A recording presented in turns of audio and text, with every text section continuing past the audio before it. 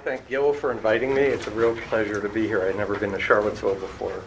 I came for the lecture, but stayed for the basketball game. I always wanted to stand up in front of a group of law students and talk about film. So who remembers The Paper Chase? John Houseman, Timothy Bottoms, or John Houseman says to Mr. Hart, "Mr. Hart, here is a dime, call your mother." That was like one of my lifetime goals, to stand up and do that.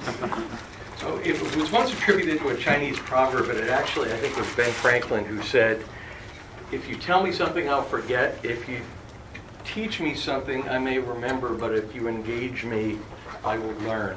So while I have a lot of slides and a lot of things to talk about, interrupt me, stop me, ask me questions. Let's get engaged in a dialogue. And for the next hour or so, I'm going to ask you to do something that you probably don't do in law school classes, is suspend your disbelief. Because what you're going to see is all true, except for things that are untrue. Otherwise, I wouldn't have anything to talk about. But it's quite remarkable what you will hear about some of the things that have gone on in the last 30 or 40 years. It's called 3.0 because in the last 6 months or so, I've revised the talk with new fraud that has come out, new examples of dishonesty.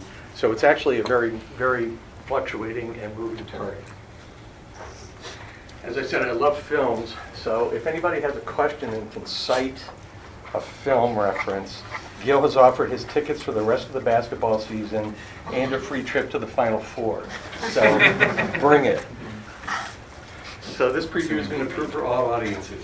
I was going to call this film The Good, the Bad, and the Ugly, because you'll see a little bit of all of that in this talk. It's really quite remarkable. Here's what's on today's docket. The world of academic publishing, the big three of medical dishonesty, Drs. Rubin, Fuji, and Bolt. Sounds kind of like a law firm, doesn't it? Retractions, or as I say, my bad. Peer pressure. Breakfast cereal, iPhones, and publishing. That'll keep you thinking for about 20 minutes, try to figure it out. Some analysis and future implications, and what's been called shining a light. So we're going to talk about the world of academic publishing to give some context. So this comes from the Association for Scientific, Technical, and Medical Publishers. They put out a report every couple of years. It's about 500 or 600 pages. This is the professional organization of scientific, medical, and technical publishers. There are 120 different members in 21 countries, and they publish about 2/3 of all the scientific and medical literature. So the difference between scholarly publishing and journalistic publishing is that it's peer-reviewed, and it's your own material. And I see the warning up there about honesty. Well, it's particularly applicable when it comes to scientific literature. There are 4 reasons why people publish scientific literature. One is registration, putting your flag in the ground. I own this thought. I own this idea. The next is dissemination, getting it out to people who need to see it, usually based on the brand identity of the journal. In other words, the New England Journal of Medicine or the University of Virginia Law Review have a certain degree of prominence where others may not. So that's very important. Certification, either through quality control, which we're going to talk about in a little while, and through peer review, which is a substantial portion of this talk because it's fundamentally flawed. And we're going to talk about what's wrong with it, the consequences of that, and what to do about it. And an archival record, preserving a fixed version of it so that other people can find it. How big is this market? The English STM market is $10 billion a year, and it's growing at about a 25% rate in 5 years.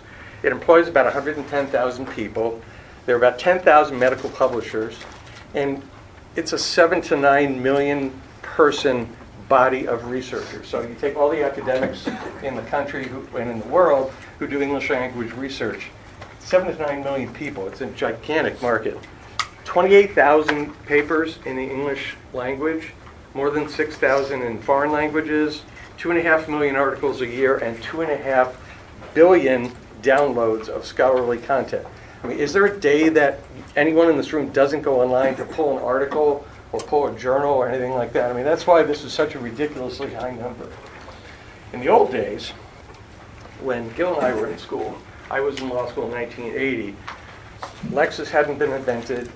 Westlaw hadn't been invented. We had these things called libraries. And you actually had to go into the dusty stacks in the library to do your legal research. And it was, you literally had to go in with a respirator because it was so ancient. And we're going to talk about the difference between peer review and citations and Shepard's. Does Shepard's even exist anymore? I mean, talk to me about how this works. You had your hand up. No, I was saying it sort of exists. It does, but online. So how can you track the history of a reported decision? How does that work now? It's electronic. You go to a database like Westlaw or Lexis, and it's just like Shepard's, but it's all done electronically for you. Okay. So there's never a question as to the validity of a particular case at a particular time. Correct. And how far back does that go? Infinitely. Usually. Is it accurate? Almost. Okay. So the difference was if you went into a law library and you pulled a book off the shelf and there's Marbury versus Madison and you look at it and you don't have any idea how many years afterwards whether that case is still good law, whether it's been questioned, whether it's been reversed or someone's agreed with it. Now we're going to talk about how that differs radically from medical research. What are publishers or authors' motivations to publish? Obviously, to get more money for research, to further their career, and for prestige. Can anyone think of any other reasons? Because they have, yes, Lana. Is there a financial incentive? Right, there's certainly financial incentives. I mean, within your own institution, the more you publish, the higher your rise through the academic rankings. Anyone else? Yes? I mean, you want to demonstrate that something is a valuable procedure that should be expanded? Right.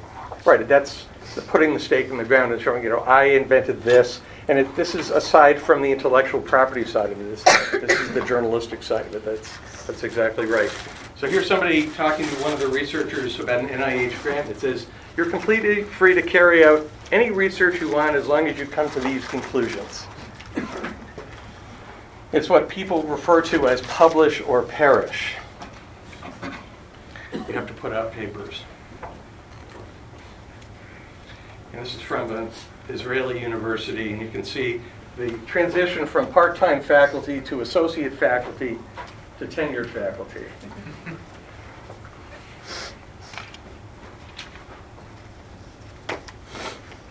Let's talk about three researchers who did publish but also perished.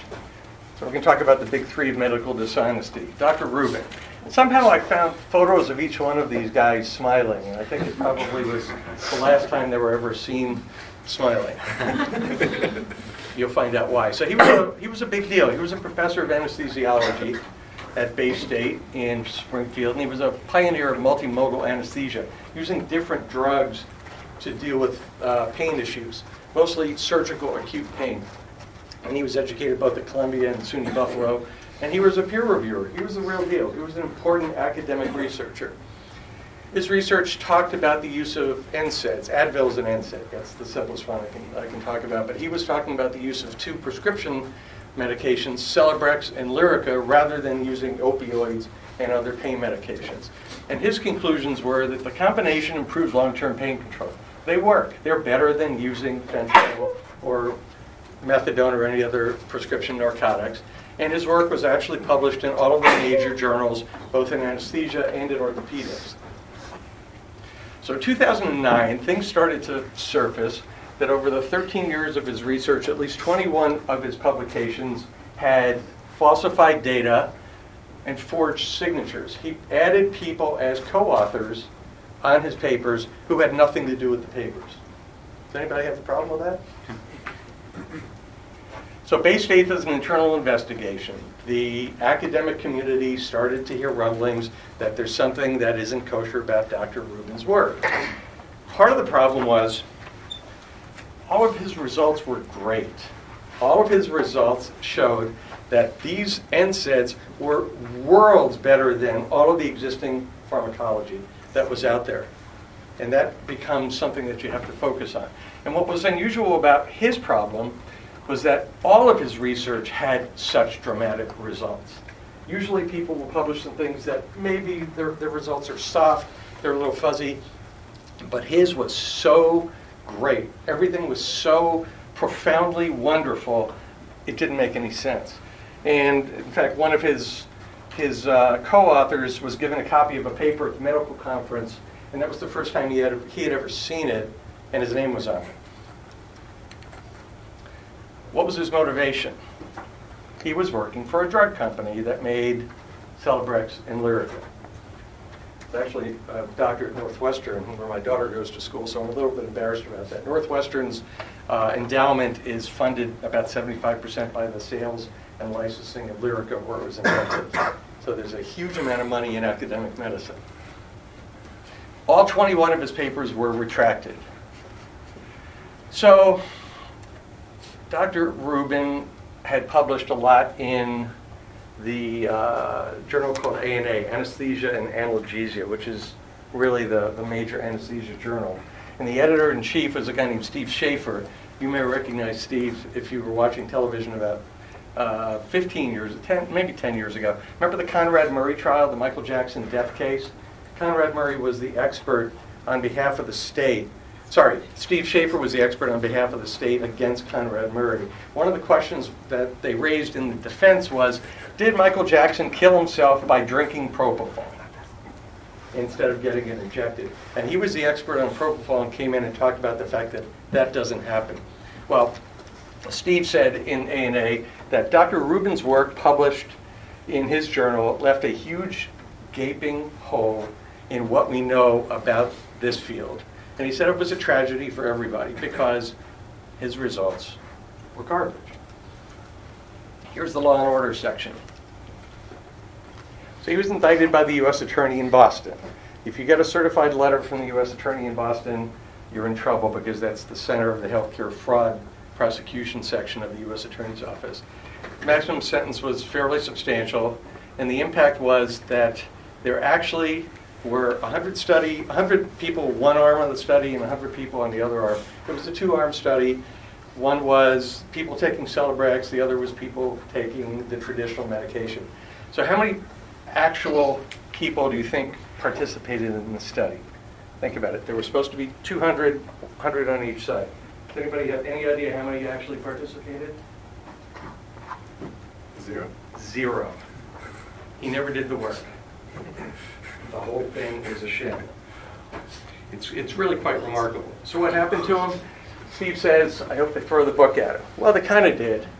He got 6 months in Club Fed, a low-security federal prison, a fine, supervised release, and he had to pay a lot of money to both the drug company who paid him to do the research that he never actually did, and he was tagged as a felon. He lost his Massachusetts license, and the FDA gave him what's called the death penalty, which meant he couldn't do any research on FDA-controlled medications. What do you think about the penalty? I mean, think about the significance of this and whether you think this was reasonable or not. What do you think? Yes?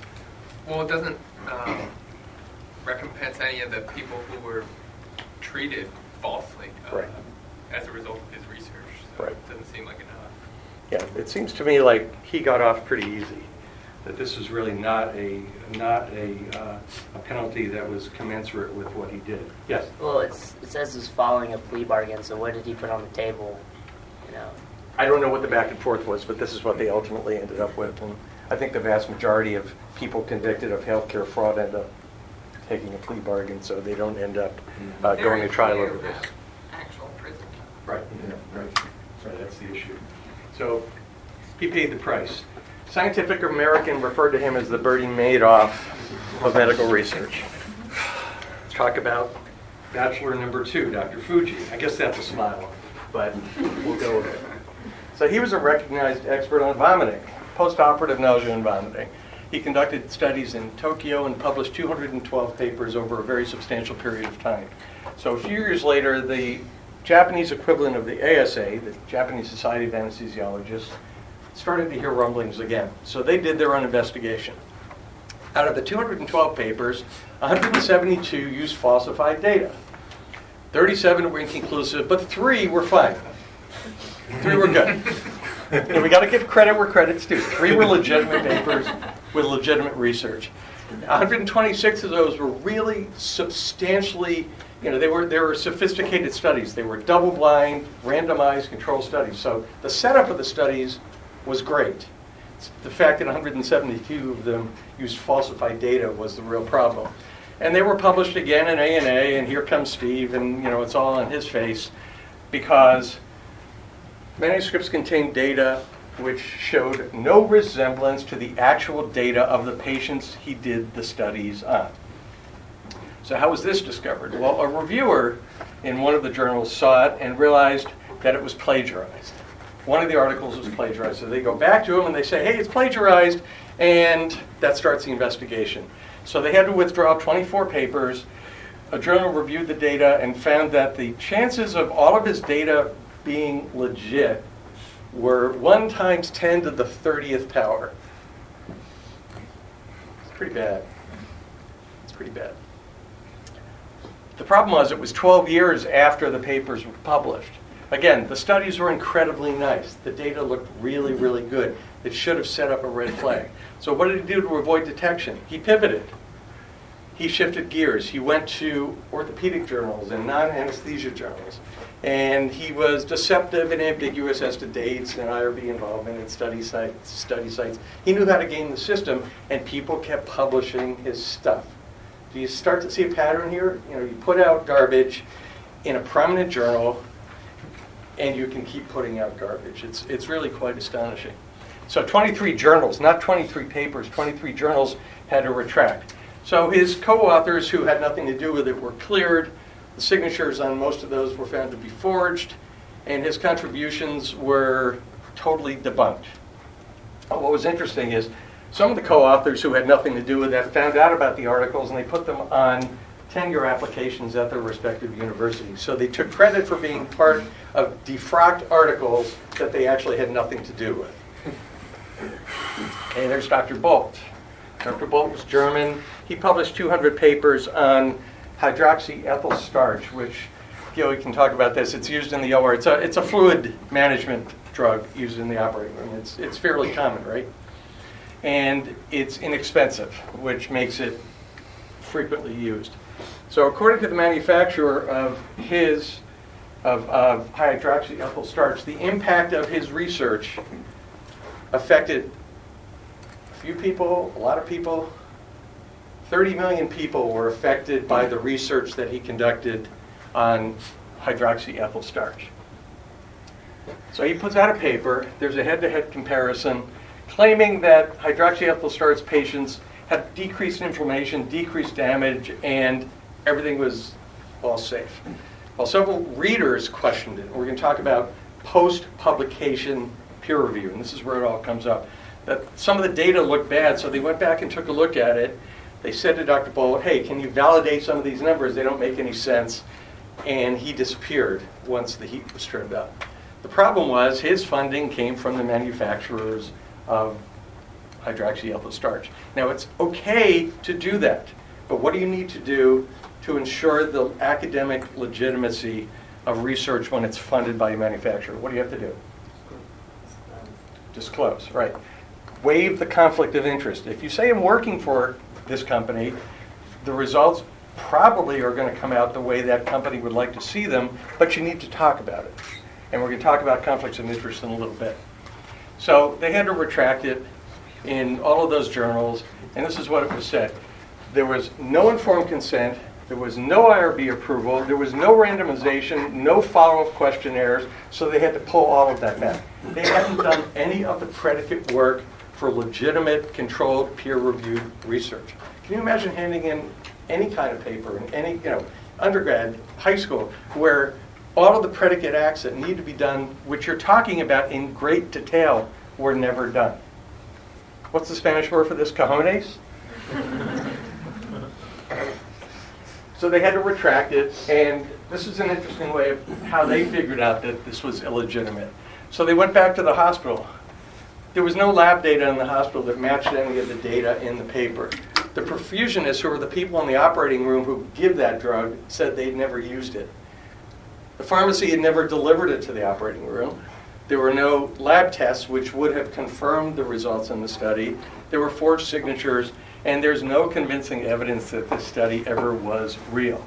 And as it turns out, hydroxyethyl starch actually causes an increased risk of kidney transplant, not a reduced risk. And it causes an increased risk of death, not the reduced risk which he claimed in all the papers. So this stuff is a disaster, and this is what has subsequently happened. So these 30 million patients have been put at risk because of this bogus research. How does it happen? Again, the same way. He talked about using a private external IRB. There were no checks and balances in this whole thing. It just didn't work. Pre-publication peer review didn't catch it, and the editor-in-chief didn't catch it. So at this point, what do you think is a better way of doing this? What do you think is, since pre-publication peer review in a substantial journal with important people as the peer reviewers, what's the better way?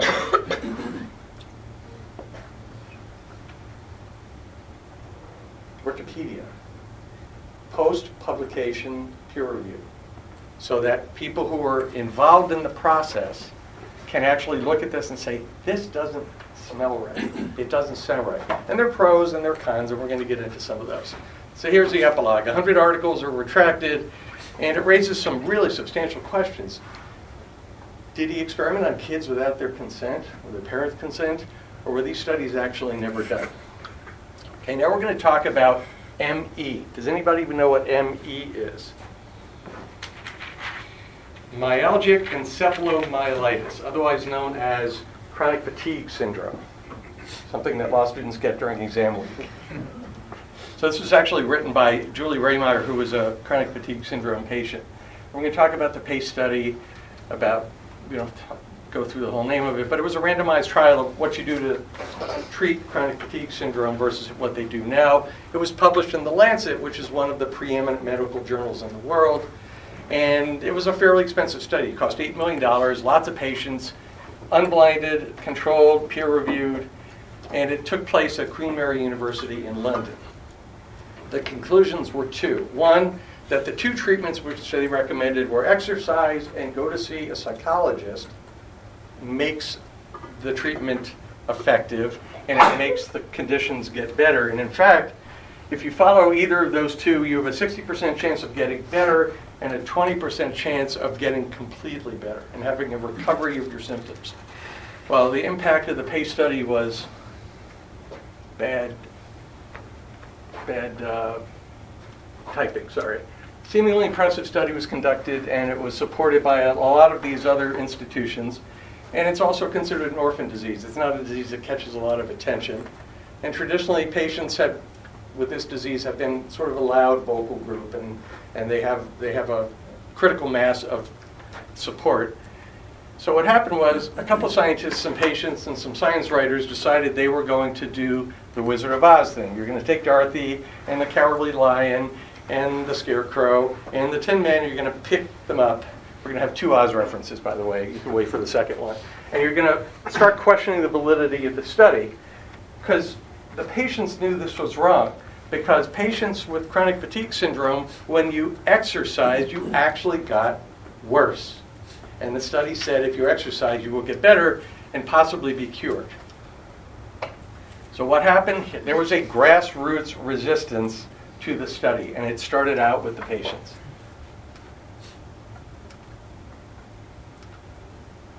So the primary endpoints were patient self-report, do you feel better, not what are the objective reports.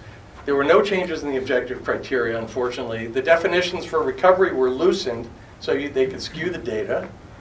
And the physical function to be recovered actually was the physical function that an 80-year-old person would have. So you could see it's pretty skewed. So what the patients do, they wrote blogs, they got the press involved, they had letters and commentaries, they filed FOIA requests with the university. So if you don't like the message, what happens? The university called these claims vexatious. If you don't like the message, there's something wrong with the person requesting the data. Patients were called unhinged crusaders. And this is particularly hurtful because some people with chronic fatigue syndrome have a stigma attached to them, that people think that CFS is all in your head. And there were other excuses. So the Lancet had to respond. So the editor-in-chief of the Lancet comes out and says, you know what happened? These people hijacked legitimate research. Was this the right way to respond? No, it was a terrible way to respond. So science catches on. So Rehmeyer and other people decide to come out and do their own research. So there's this guy at Berkeley, at Cal Berkeley, named David Tuller, who publishes an online blog who blows the study out of the water. It's his own expense, no institutional support, no legal support. His analysis caught the attention of scientists worldwide, and 41 scientists implored the Lancet to uncover the data so they could do their own independent investigation. I'm sorry, I didn't get away. So court orders release of raw data. And it turns out that the university did its own reanalysis and found that the results were worse. The 22% recovery was bogus. In fact, it was a statistical dead heat. What they proposed was no better than non-treatment. And it's all likely that this was placebo effect anyway. So it's a bad study, needs to be retracted, and Ron Davis at Stanford said, I'd like to use this as a teaching tool. I'd like to take it to med students and say, this is exactly what you don't want to do. So it's a phenomenal teaching tool. So this is where we get to retractions. I love pictures of doctors behind bars. I just have a question here. Sure.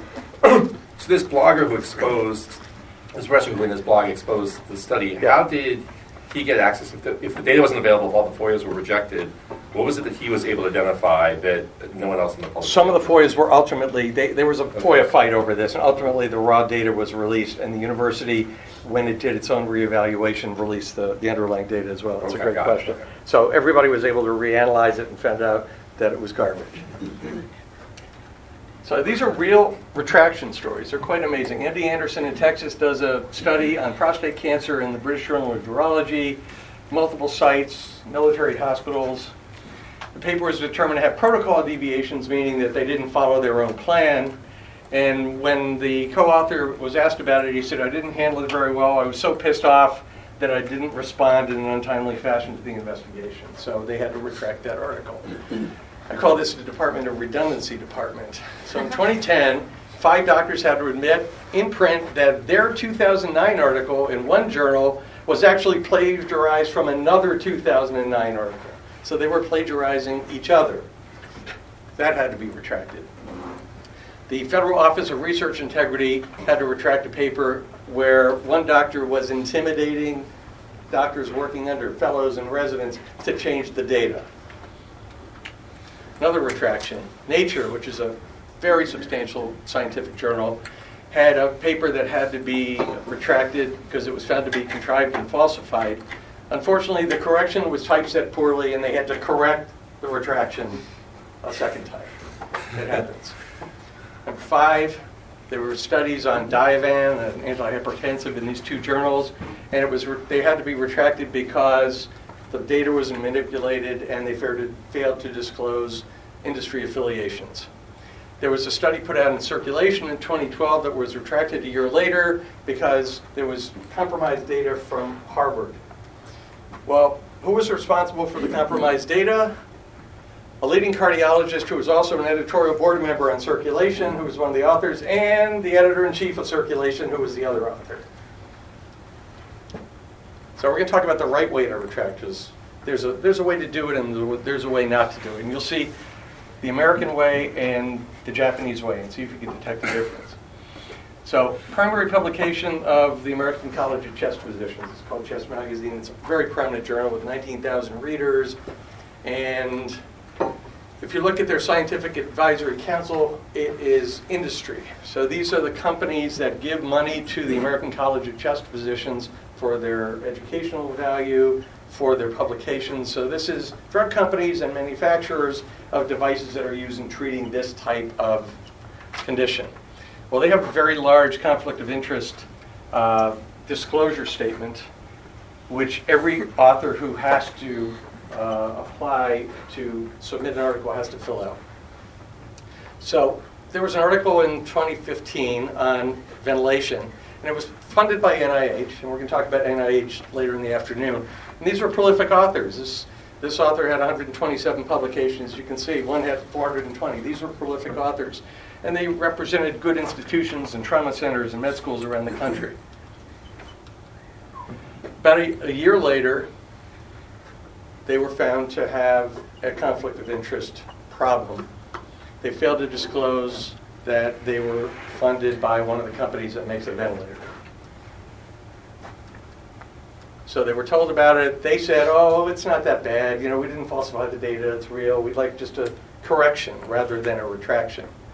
It's kind of the difference between a slap on the wrist and a prison sentence. So the editors considered it a 3-year ban, and they came up with a strongly worded retraction. And here's the language of the retraction. It's basically, here's the article, and they failed to disclose their conflict, so we're going to pull it. You think that's reasonable? You think that tells you enough about what's there? What doesn't this tell you? What's missing? Anybody? Whether the data was accurate. Okay, good point. Doesn't talk about the data, but the data actually wasn't the reason this was retracted. This was because of the conflict. Sorry? The name of the companies? Correct. It's de-identified. The names of the authors, the names of the companies. So they kept it very clean, which is interesting. You'll see the conflict here.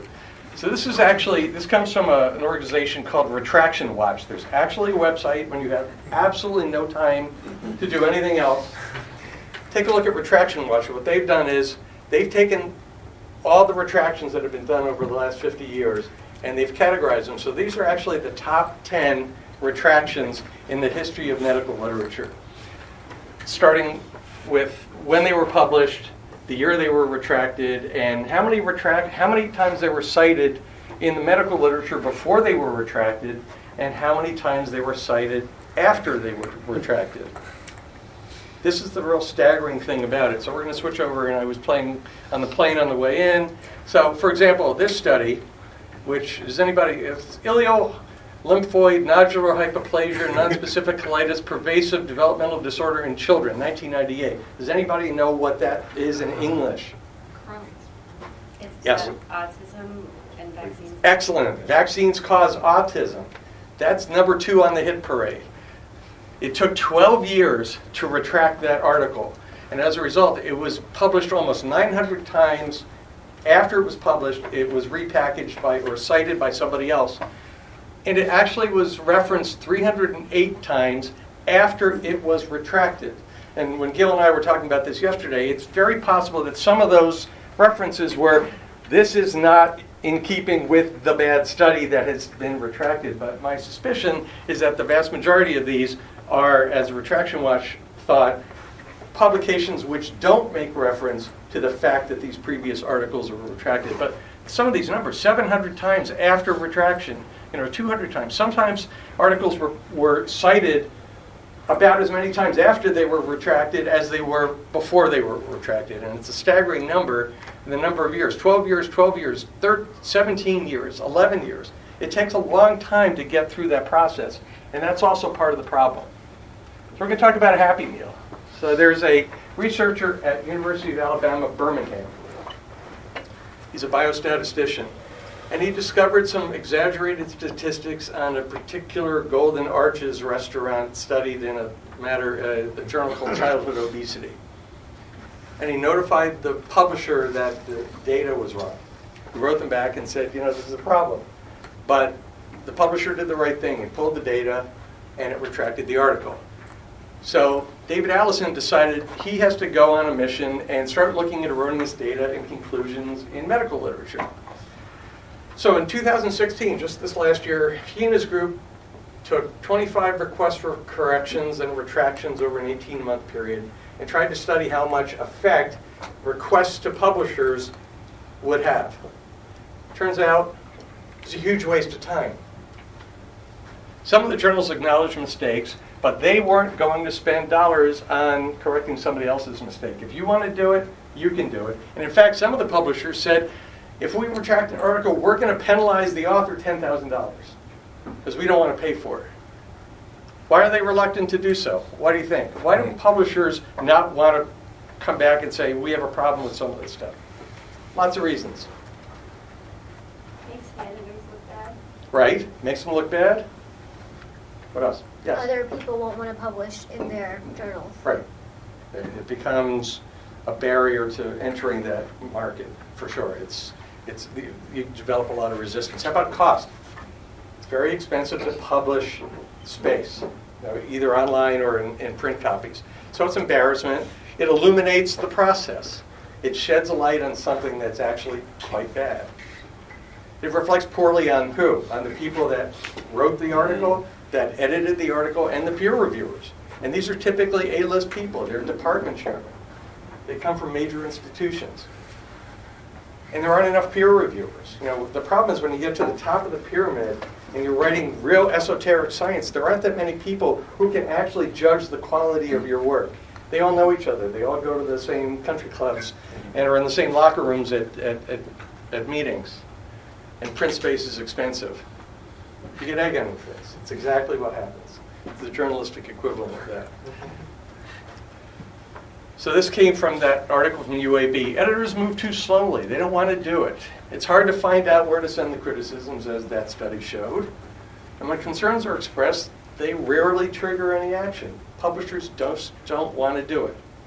And even when they're confronted with errors that invalidate the study, they still don't want to do it. Getting the raw data is difficult, and the charge of the whistleblower thing. Yes?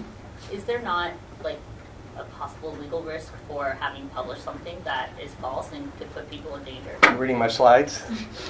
That's my next slide. There's a huge legal risk all over the place. So here's the problem. There is a gigantic legal risk of damage if you retract it the wrong way, if you make the wrong comment about the original source material. There have been many threats of lawsuits for retractions. So it's another huge disinclination for them to do it.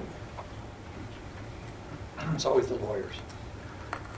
Okay, we're going to talk about peer pressure, and we're going to kind of race through this if we can.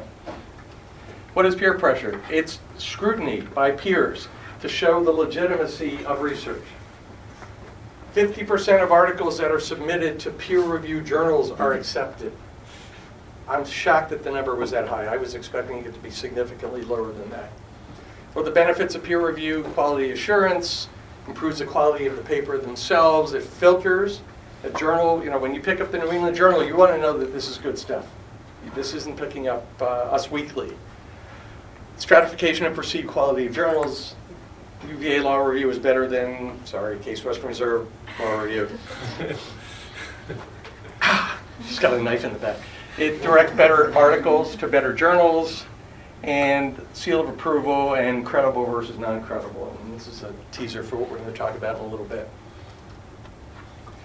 So here is an article submitted by Dr. Moon. Dr. Moon was asked to suggest reviewers, which is another problem. You hand in a paper and they say, who would you like to review this paper? Does anybody have a problem with that? It's pretty obvious, but that's the way the system has worked. Editorial reviews came back. Some said, this is good. Some said, here's some improvements you should make. And some of the reviews actually came back pretty quick. In fact, some of them came back within one day. You can never get a paper. I don't know, when you write a paper for Gill, you might get it back in a day. But most papers don't come back in a day. Why? Because it was a scam. So he suggested some of his colleagues, pseudonyms for legitimate research scientists, Gmail and other non-institutional addresses. jeffwall@gmail.com is not an institutional address where you ought to be sending it. He suggested that he do it himself. I guess if you like your paper a lot, you might as well review it yourself. And the result was 28 papers that cited this paper had to be withdrawn. So he took full responsibility. He did the right thing. He said, you know what? I screwed up. This is bad. But you know what? You need to police yourself and prevent yourself from being duped by people like me. It was the blame game. So the editors said, this is the software vendors. The software doesn't have plagiarism checks and doesn't have all of these other safeguards. And the software vendor said, no, it's not us. It's the editors. So you can see people pointing in opposite directions. So here's the crisis in peer review. So there are loopholes in the software. The scholarly journals all use 2 or 3 different programs to submit publications. So one journal said, the idea of allowing authors to recommend reviewers is nuts and bizarre. And people, again, are using colleagues in the same department, family members, post-grad assistants. And the problem is that most of the legitimate journals don't tag retracted articles, and we're going to talk about that. It's widespread panic. According to Nature, in 2 years, there were 110 papers that were retracted. That's a lot of literature. And according to the New York Times, last year, it's getting worse. And they talk about being duped by fraudulent publications. But wait, there's more. Here's an example. Sage is a company that puts out many, many journals. This is the Journal of Vibration and Control. Who knew? So Dr. Chen in Taiwan was the primary offending author. Dr. Chen brought in some other authors who might have been co-conspirators, and they were submitted using one of these online submission software systems commonly used for manuscripts. And there were all these topics affected, neural networks, fuzzy logic, all this esoteric stuff that I've never heard of. So here's what happens. There's a 2-year investigation by the editor-in-chief of the Journal of Vibration and Control. He finds that Dr. Chen did the same thing. He used aliases. He created fraudulent email addresses for his reviewers. And the co-authors were part of the ring, and he had reviewed some of his own papers, and some of his colleagues had reviewed his own papers. He had put out 130 fraudulent email addresses. The education minister in Taiwan was his thesis advisor. So he was tied into it, and it turns out that he was implicated, the prime minister called for an investigation, and it turned out that the Taiwan government funded most of the studies. So they were all wrapped up in this whole thing. So here's what happens. Washington Post, it even hits the Washington Post in 2014. Here's the massive peer review ring. So the fact that this fraud has hit the lay press, it's a big deal. So they put out a notice of retraction, but they come out with this long textual, fabricated and, uncovering a citation ring, compromised data, perverting the peer review process, exploitation. What's different about this than the Chest magazine retraction? And what do you think is more effective? And what do you think is more appropriate considering what the offense was? What does this one do that the Chest magazine didn't do? It identifies the author. It criticizes what they did. I mean, this is just laying them out. If you do this to us,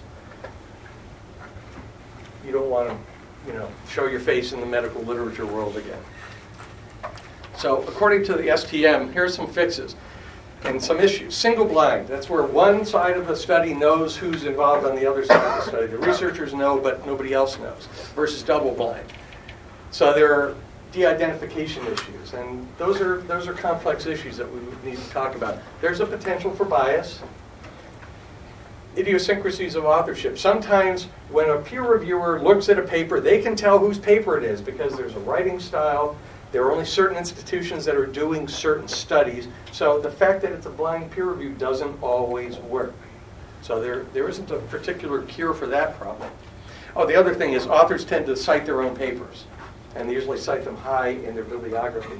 So you can often tell in medical literature who wrote it without looking at the name. And there are costs for de-identifying the authors, and it's a numbers game. There are many more researchers. There were fewer and fewer peer reviewers. So you see the disequilibrium here. We have more people that want to publish because they need to advance their careers, and there are fewer and fewer people who actually want to do the peer review because when the articles get retracted, it's a stain on their reputations. This is what I was talking about, open peer review, allowing researchers to know who reviews their papers. So it gets rid of the using yourself, your family members, your fellow, your neighbor as a peer reviewer. So the authors know who's reviewing it, and the reviewers know whose paper they're actually reviewing. And then what we talked about was medical Wikipedia. So having a curated site where anybody can go on and peer review a paper after the fact to reduce the number of post-retraction peer reviews. There is one now, I think PubMed or one of the online databases actually has it where you can do an open peer review of a paper after it's out, but you have to already be in the database. In other words, you need to be an author in that database to legitimize your standing to do it. Yes? Sorry, glad you brought that up. I have a question about that. So that's PubMed Commons where you have to be an It's exactly what it is. Thank you. PubPeer. So that's something that's relatively new that's come out to do these type of post-publication peer reviews. And I was actually at a meeting recently, so full disclosure, I'm a PhD scientist, no law background. But we were just talking about that recently because PubPeer still is in the news recently about essentially anonymous whistleblowers going on their site. And now there's a huge fraud suit that's going on, still ongoing, it takes a long time. And it was all initiated by that anonymous reviewer. And actually, at the time, even the person who was running PubPeer was anonymous. They were not disclosing their name. They've since done that. So I'm just kind of curious how that fits into the scheme where you can have mechanisms where you have an anonymous whistleblower, essentially, right. Operating now in this kind of more global post-publication. Well, I think the anonymity is definitely an issue, but yeah. the problem is if you have to identify yourself as a reviewer and you're saying bad things about the original paper, there could be repercussions and ramifications. So I think it's important to have the reviewers identified, but it also is going to reduce the number of legitimate reviews. So I think, nobody cites Wikipedia as an original source because you have no idea who did it. How would you do it? Oh no! I'm curious. I mean, this is clearly a work in progress. Yeah. I mean, how? I'm a huge fan of it. I actually think it's really, really good. I was just hitting it from the other side of people being very concerned about not knowing who your accuser is. Right. And that's why I asked that up. Because actually, I think huge advocate. Transparency, disclosing more, actually not even doing a peer review. The BMJ, the British Medical Journal, actually exposes all of their peer review on all accepted articles. You can see that dialogue. Right. F1000 is actually doing full-on public peer review. So you publish the paper, then you have peer review in the public. I think those are all very good things. We're going to talk about BMJ a little bit. Yeah. So this is the Faculty Senate Chamber. Entereth not the sacred place. For I see it's quite plain. Thou wearest the scarlet letter, the shameful badge of the adjunct. So what should we do? Thank you, Nathaniel Hawthorne. Maybe we need to tag retracted papers. Maybe we need to have the scarlet R on papers. So it's the Shepard's equivalent for medical literature. So when you go online, you look, and there's a big police line, do not cross. This paper is no longer valid. Take it for what it is. If you want to use it as an example of how not to do research, maybe that's the way you do it. Maybe that's the way you do it. I'm sorry, if a paper's been retracted, it's just still listed on the journal and no one knows that it's been retracted? In some instances, you have no idea that it's retracted. Some instances, it's poorly marked. And if you go to a library and you pull a journal off the shelf, you have no idea that it's been retracted. So it's difficult for paper. It's less difficult with electronic, but there really isn't a perfect system now, and that's the problem. We really need to come up with a way of marking retracted papers. So here it is, breakfast cereal and iPhones. You've all been waiting for it. So Mark Schreim was a PhD student at Harvard in public policy, and he wrote a paper about how easy it is to get published.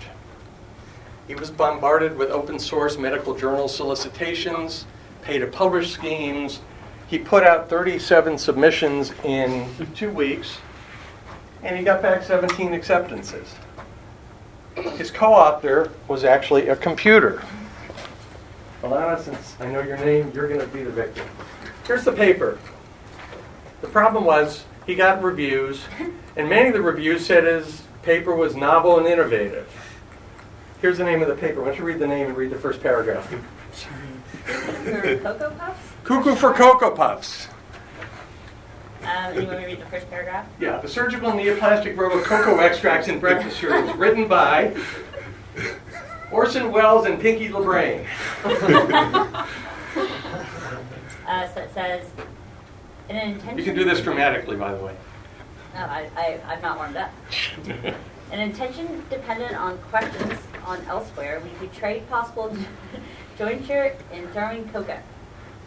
Any rapid event, rapid shall become green. It's something disposing departure, the favorite tolerably engrossed. Truth, short, folly, court, why she there falls. Okay, you get the picture? It's random words. But here's the problem. It is innovative. It was novel and innovative. It's exactly. It was a novelty. It was bullshit. It was total bullshit. But it got published. Okay, so the cage match of credulity, according to some of the folks at Stat News, and this is another great website. If you're on Twitter, Stat News is a phenomenal medical blog. The editor-in-chief is a guy named Rick Burke, who used to be one of the managing editors at the New York Times. It's owned by the Boston Globe. So they described in the last year the cage match of credulity, which was the second Oz reference, Dr. Oz interviewing Donald Trump about his health. Okay? So we had to talk about fake news. So here's some more fake academia, and this was just published in December in the New York Times. So Kevin Carey is a journalist, and he was investigating this company called Omics International. There's nobody who owns stock in Omics here. Okay, just want to make sure, because I'm going to say some not so nice things about them. So Kevin got an invitation to the 15th World Cardiology and Angiology Conference in Philadelphia. It sounded really serious. He was invited to submit a paper for the conference, and he said to the person he talked to, you know, I don't have a lot of time to write this paper. It's like in a week. I'm not sure I can get it done. And they said, don't worry about it. Get it in. And he was told that it would be approved on a stat basis, on an expedited basis. Well, the problem is he's not a cardiologist or any other type of physician. He's a policy wonk. So how was he going to write a paper on cardiology? Well, he did. To this growing business of academic publication fraud, this is according to some folks that have looked at the company, they mimic the look and feel of traditional scholarly publications, but without the integrity.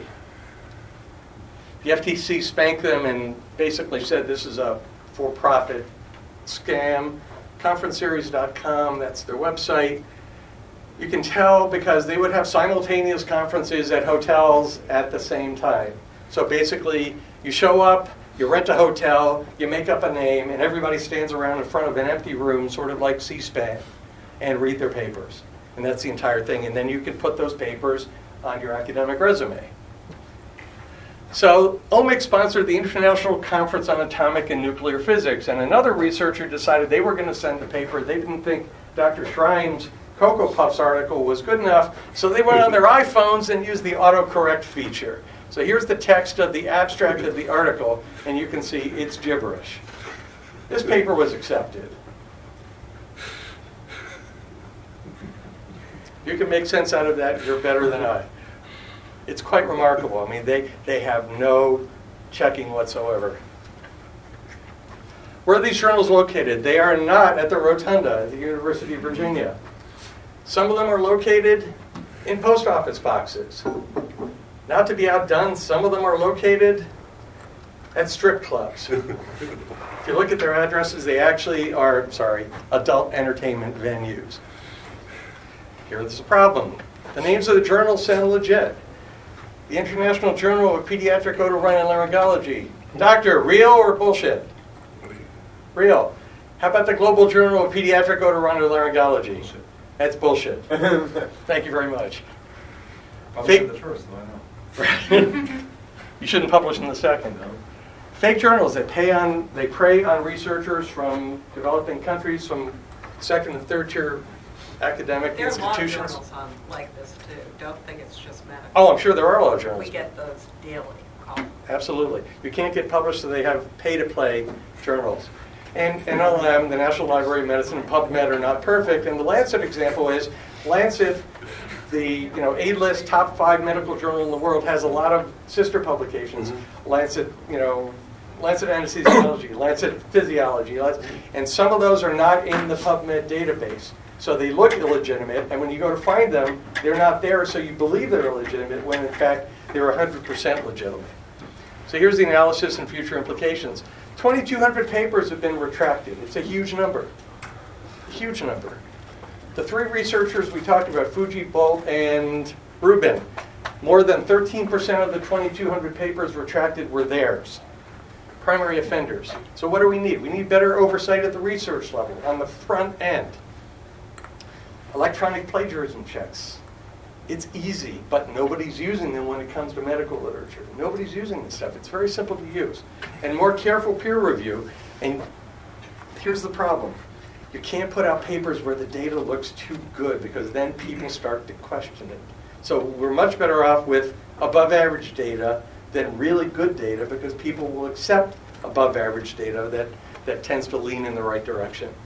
And we need to have the Scarlet R. We need to have this peer review certification so that when you find an article and you think it's legit and you look at it and say, you know what, vaccines do cause autism, and you find out 15 years later that that's not true, it needs to be branded.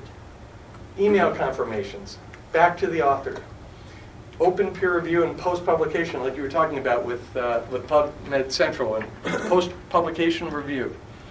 Regulation of fake journals and conference businesses, a very unregulated business, and it's predatory. That's a huge problem. Okay, last topic, transparency. So what in healthcare is now becoming transparent? There's so many facets of it. Anybody? Anybody ever go on health grades? You can find all the information about your doctor, where they went to school, how many malpractice cases they've had against them, if they have any reprimands by any disciplinary actions, unverified reviews, how many stars does Dr. Siegel get as an otolaryngologist? You can find all that stuff. But you can also find out how many papers they published. You can find out what they charge in some instances. So there's a lot of transparency now in pricing and claims history. And the most important thing, and this is the new buzzword, outcomes-based medicine. Doctors are going to be compensated based on their clinical outcomes. So you want to be able to do this. So the Annals of Internal Medicine, a very well-respected journal, took this on. This is a true story. So there was a fourth-year humanities class in a medical school. Imagine that. Medical students are now learning humanities. It's astonishing.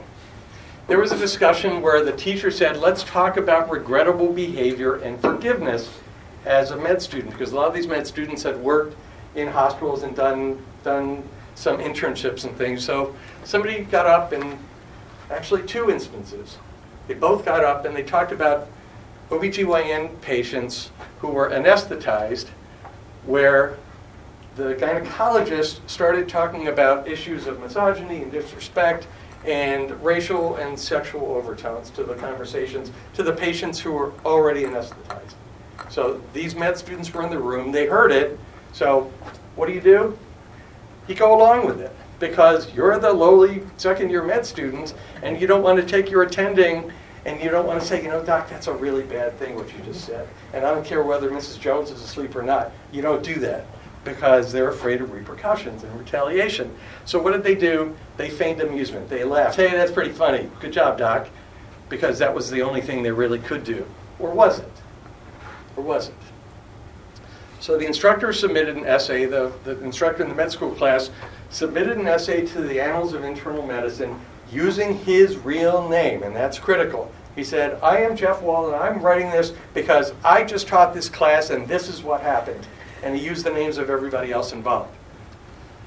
So the Annals of Internal Medicine decided to publish the essay after they de-identified the author for obvious reasons and all the other names in the paper. They had hoped that it would make the readers' stomachs churn. That's what the editor-in-chief said. But this didn't come easy. The editorial board of this very prominent journal actually struggled. Do we do this or not? Do we do the right thing and expose this stuff that's going on that nobody's talking about, or do we just sit on it? So they took a timeout. They actually extended the whole process, and they thought about it, and they decided that it was so disgusting and it could damage the professor's reputation. And some people said, this is why we should do it. And other people on the editorial board said, this is why we shouldn't do it.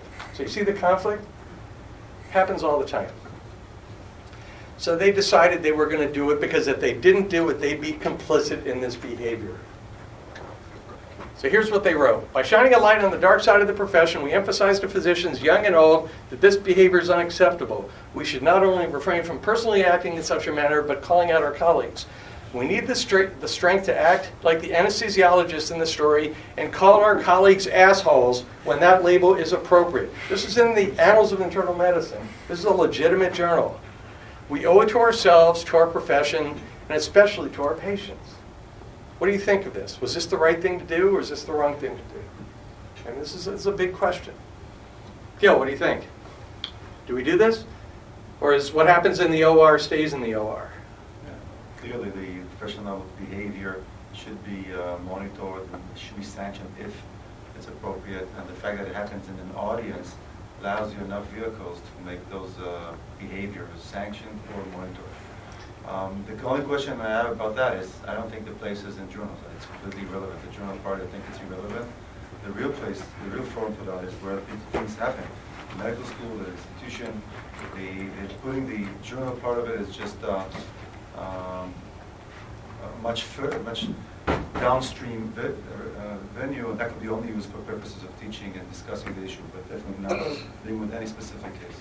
But where have we heard about this lately, these kinds of incidents, where doctors are doing bad things in hospitals? The lay press. Joan Rivers. Somebody took a selfie with Joan Rivers before she died when she was having whatever procedure she was having. The guy who mistakenly or not mistakenly left his iPhone on record when he was going in for his colonoscopy, and he was rather portly, and the doctors were making comments about how big this guy was on the table, and they needed to get the industrial strength colonoscope to be able to examine his colon. So, I mean, that's where we're hearing about this. Does anyone think that's a good place? Or, I mean, I think this is a good way to do it. I'm going to disagree with you, Gil. I think we need to start at med schools. But med schools only touch a small percentage of the people downstream from there who need to know about this stuff and need to know that this kind of behavior isn't tolerated. I mean, it was a difficult editorial decision. You know, do we do it? Do we not? And there are some people who think that this whole thing actually could have been made up. There's no way to actually legitimize it except for one thing. The doctor, the facilitator from the med school class submitted it under his own name. If he had submitted it anonymously, like we talked about with peer review, that would probably make it more challenging. But the fact that he did it himself and put his name out there probably legitimizes it. So I'm going to steal this from the TSA in the New York City Police Department. So the rule is if you see something, say something. Blow the whistle. Because the study that you find to be a problem, from a medical standpoint, from a legal standpoint, from a bioethics standpoint, if you don't say something about it, people are going to die. 30 million people taking hydroxyethyl starch were getting bad kidneys, and we're getting increased risk of sudden death from getting that medication. But somebody stepped up and did something about it, and that's the lesson here, which is whether it's pre-publication peer review, post-publication peer review, or somebody who just, you read something and it just doesn't make sense. You need to step up and do that. It's really, really important. Thank you very much. Questions? I think we have 3 minutes. We can have some discussion on the merits, on the ideas, not on specifics, but more general observations. Yes, sir. You mentioned the autism study. I assume that that's the Wakefield study that you were citing. That is the Lancet Wakefield study. Are you aware that some of the work that was done on the retraction has now been questioned as being associated with the industry? Yes. And that just within the last couple of days, Robert Kennedy and Robert De Niro have offered $100,000 for anyone who can prove that mercury in vaccines is safe. Right. There's no absolutes in medicine, clearly. And when you look at the competitive aspects of it, perhaps, and not only in the publication, but in the interests of the various parties, when you look and realize they have disparate interests, retraction isn't necessarily the last word. And that's exactly what you're talking about, that if a paper that became retracted because there was a groundswell of opposition to it, it doesn't mean that that's a forever thing. I think that's a very salient point, it's not a roadblock. I think it's a speed bump. So there may be ways of going back and re-reviewing even a retraction, and that raises an interesting ethical question. Here's another case of it. There was several years ago now a study in France by Dr. Seralini and his team that was looking at the dangers related to Monsanto's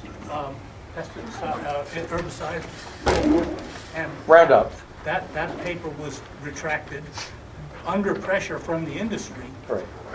And then it was republished a couple of years later in an open source journal. But then Seralini took the issue to the courts, and now he's won like 3 or 4 court cases against his accusers. Right, that's what we were talking about, that it just never ends. Yeah. That's the problem. I mean, that's why people don't want to step up. They don't want to do the right thing, because it does result in protracted litigation, and that's a huge problem. Jeff, I'd like to say 2 things, if I may just jump in first. First of all, just want to put for the law students the perspective of the sides. You mentioned 2,000 retractions since 1970 to 2012. In that same amount of time, I would assume, thinking about something like between 2,000 to 6,000, between 4,000 to 10,000 journals published a year. Yes. So think of the percentage of those retractions, they amount something around the single digits. Correct. Or even less. So the vast majority of science, and like you said, with all those retractions, 13% belongs to 3 or 4 people. So overall, the that could be a statistical error, even if you want, on personal behavior.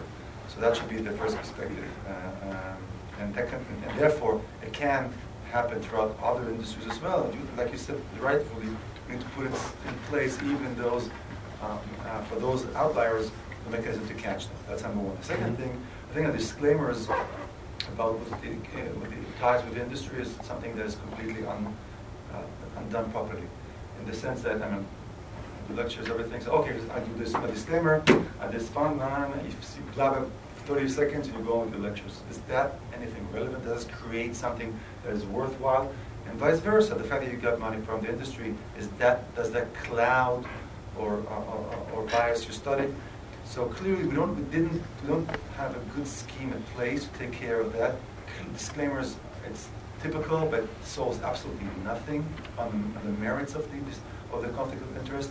And therefore, the only way really to go about it is once this research is funded by commercial entity, once that is disclosed, then that study should go to like you said, a third-party impartial review, because just relying on disclaimer. Right. The problem is, if we didn't use industry funding for research would grind to a halt. That's what I'm saying. Yes. So there's 2 sources, NIH and private industry. So you have to have that research. You have to do it, but you have to identify when you are in a potential conflict of interest and clear that conflict. Right, having a neutral reviewer evaluate it who does not bear that conflict, that's the way to do it. Yes? You used a lot of examples of anesthesiologists Yes. in your lecture, and of course it's a really small sample size, maybe 4 examples. And I was wondering if you found any statistical discrepancy in the publication of falsified reports between different medical specialties, and if so, do you think that relates to difference in the motivating factors to publish between different specialties that It's a you great mentioned question. earlier in your lecture? Your observation is correct. The first 2 versions of this talk were delivered to anesthesia programs, so you're correct about that. But there seems to be, there's a disclaimer, and I just finished writing a chapter in the seminal textbook on pediatric anesthesiology, so you're correct. But there appears to be, and I don't know what the statistics are, but there appear to be clumps of anesthesiologists who have done research whose research has been debunked. And I don't know how big the delta is between anesthesia providers and non-anesthesia providers. So it's a great question. I don't have an answer for you, but your observation was correct. What's your PhD thesis? I'm a med student. So. The answer is don't have anesthesia. Yes? Just out of curiosity, you've done a lot of research in this area. What do you see as the way the law could help prevent these kinds of things? Well, I think there needs to be some regulation on these bogus journals, and I'm not sure quite what you need to do that.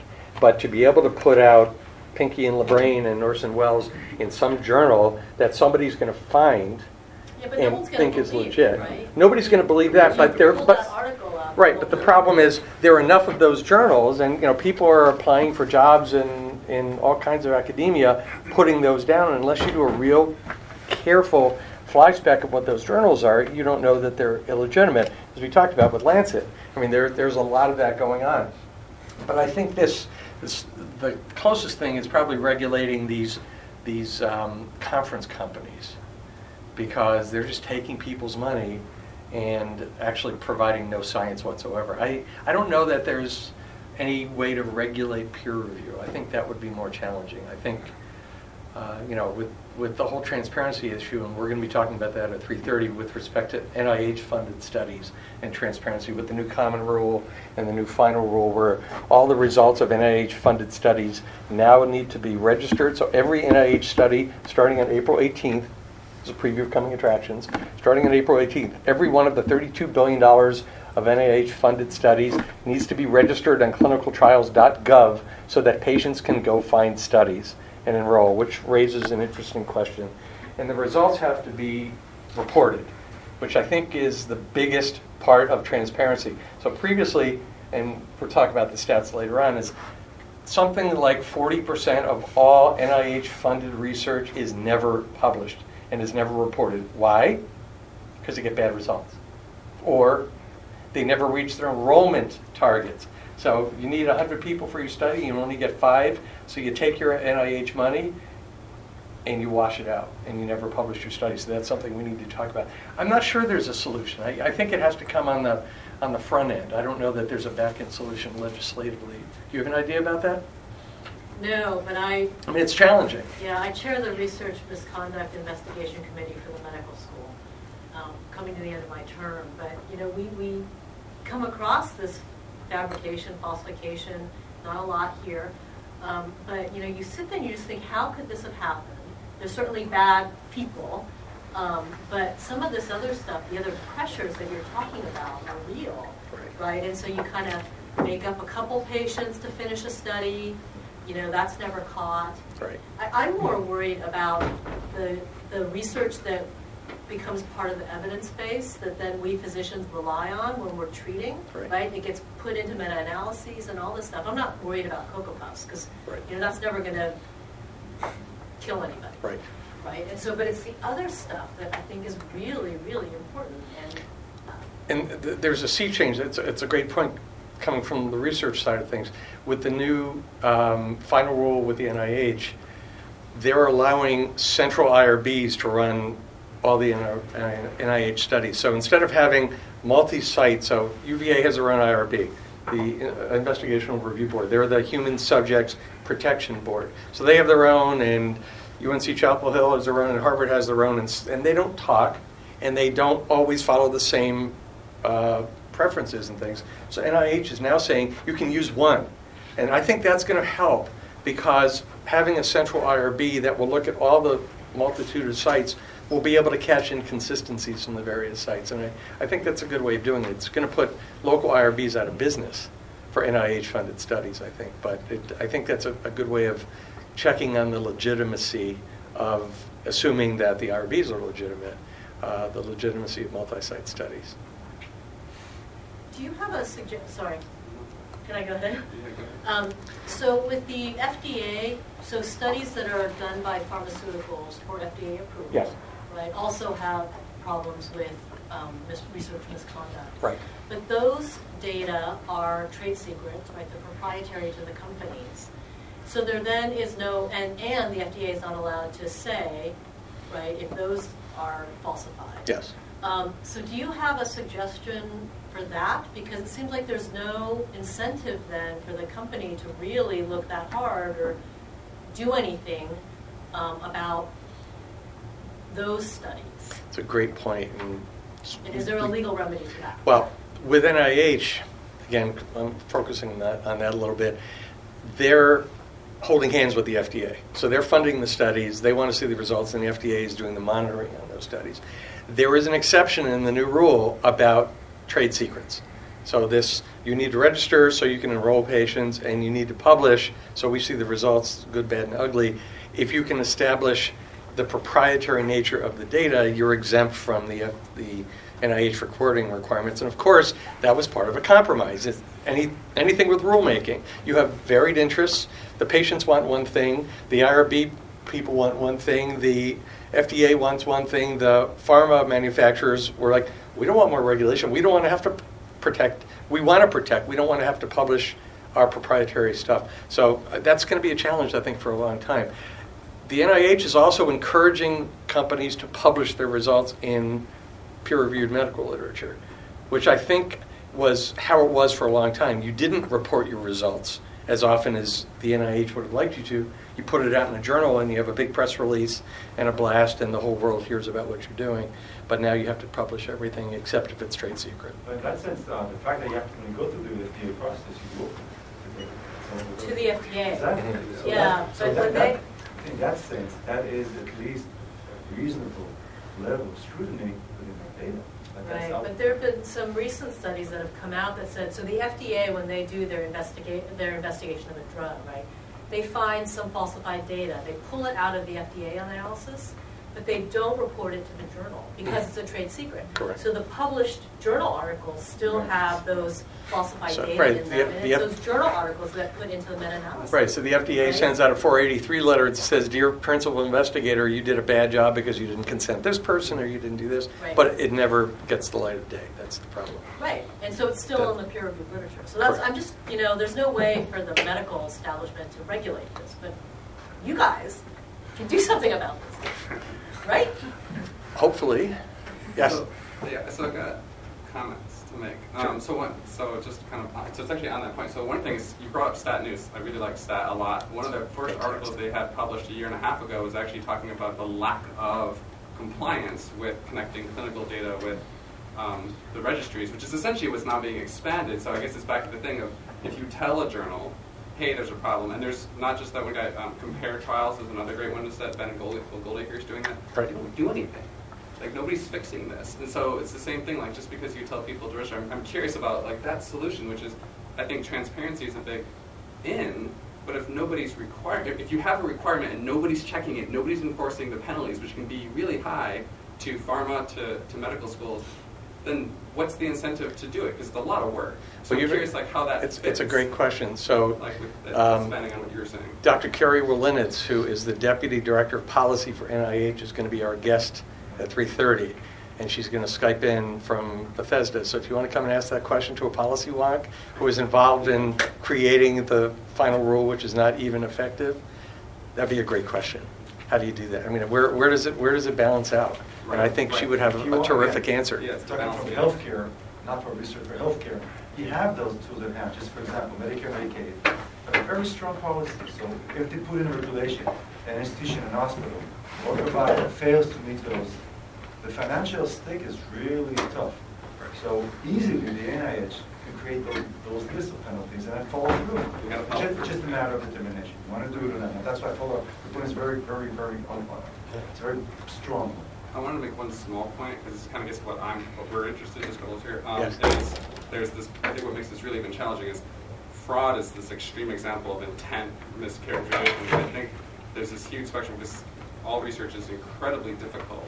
And so irreproducible research does not imply fraudulent research. And I think that's what, it doesn't mean that you shouldn't get it connected out. I think the more that you can expose that is good. But I just wanted to raise that one point myself, that I think that's very important, that this is a small part, that there's a bigger part, and that some results don't hold. It doesn't mean that they were fraudulent, because there was no intent.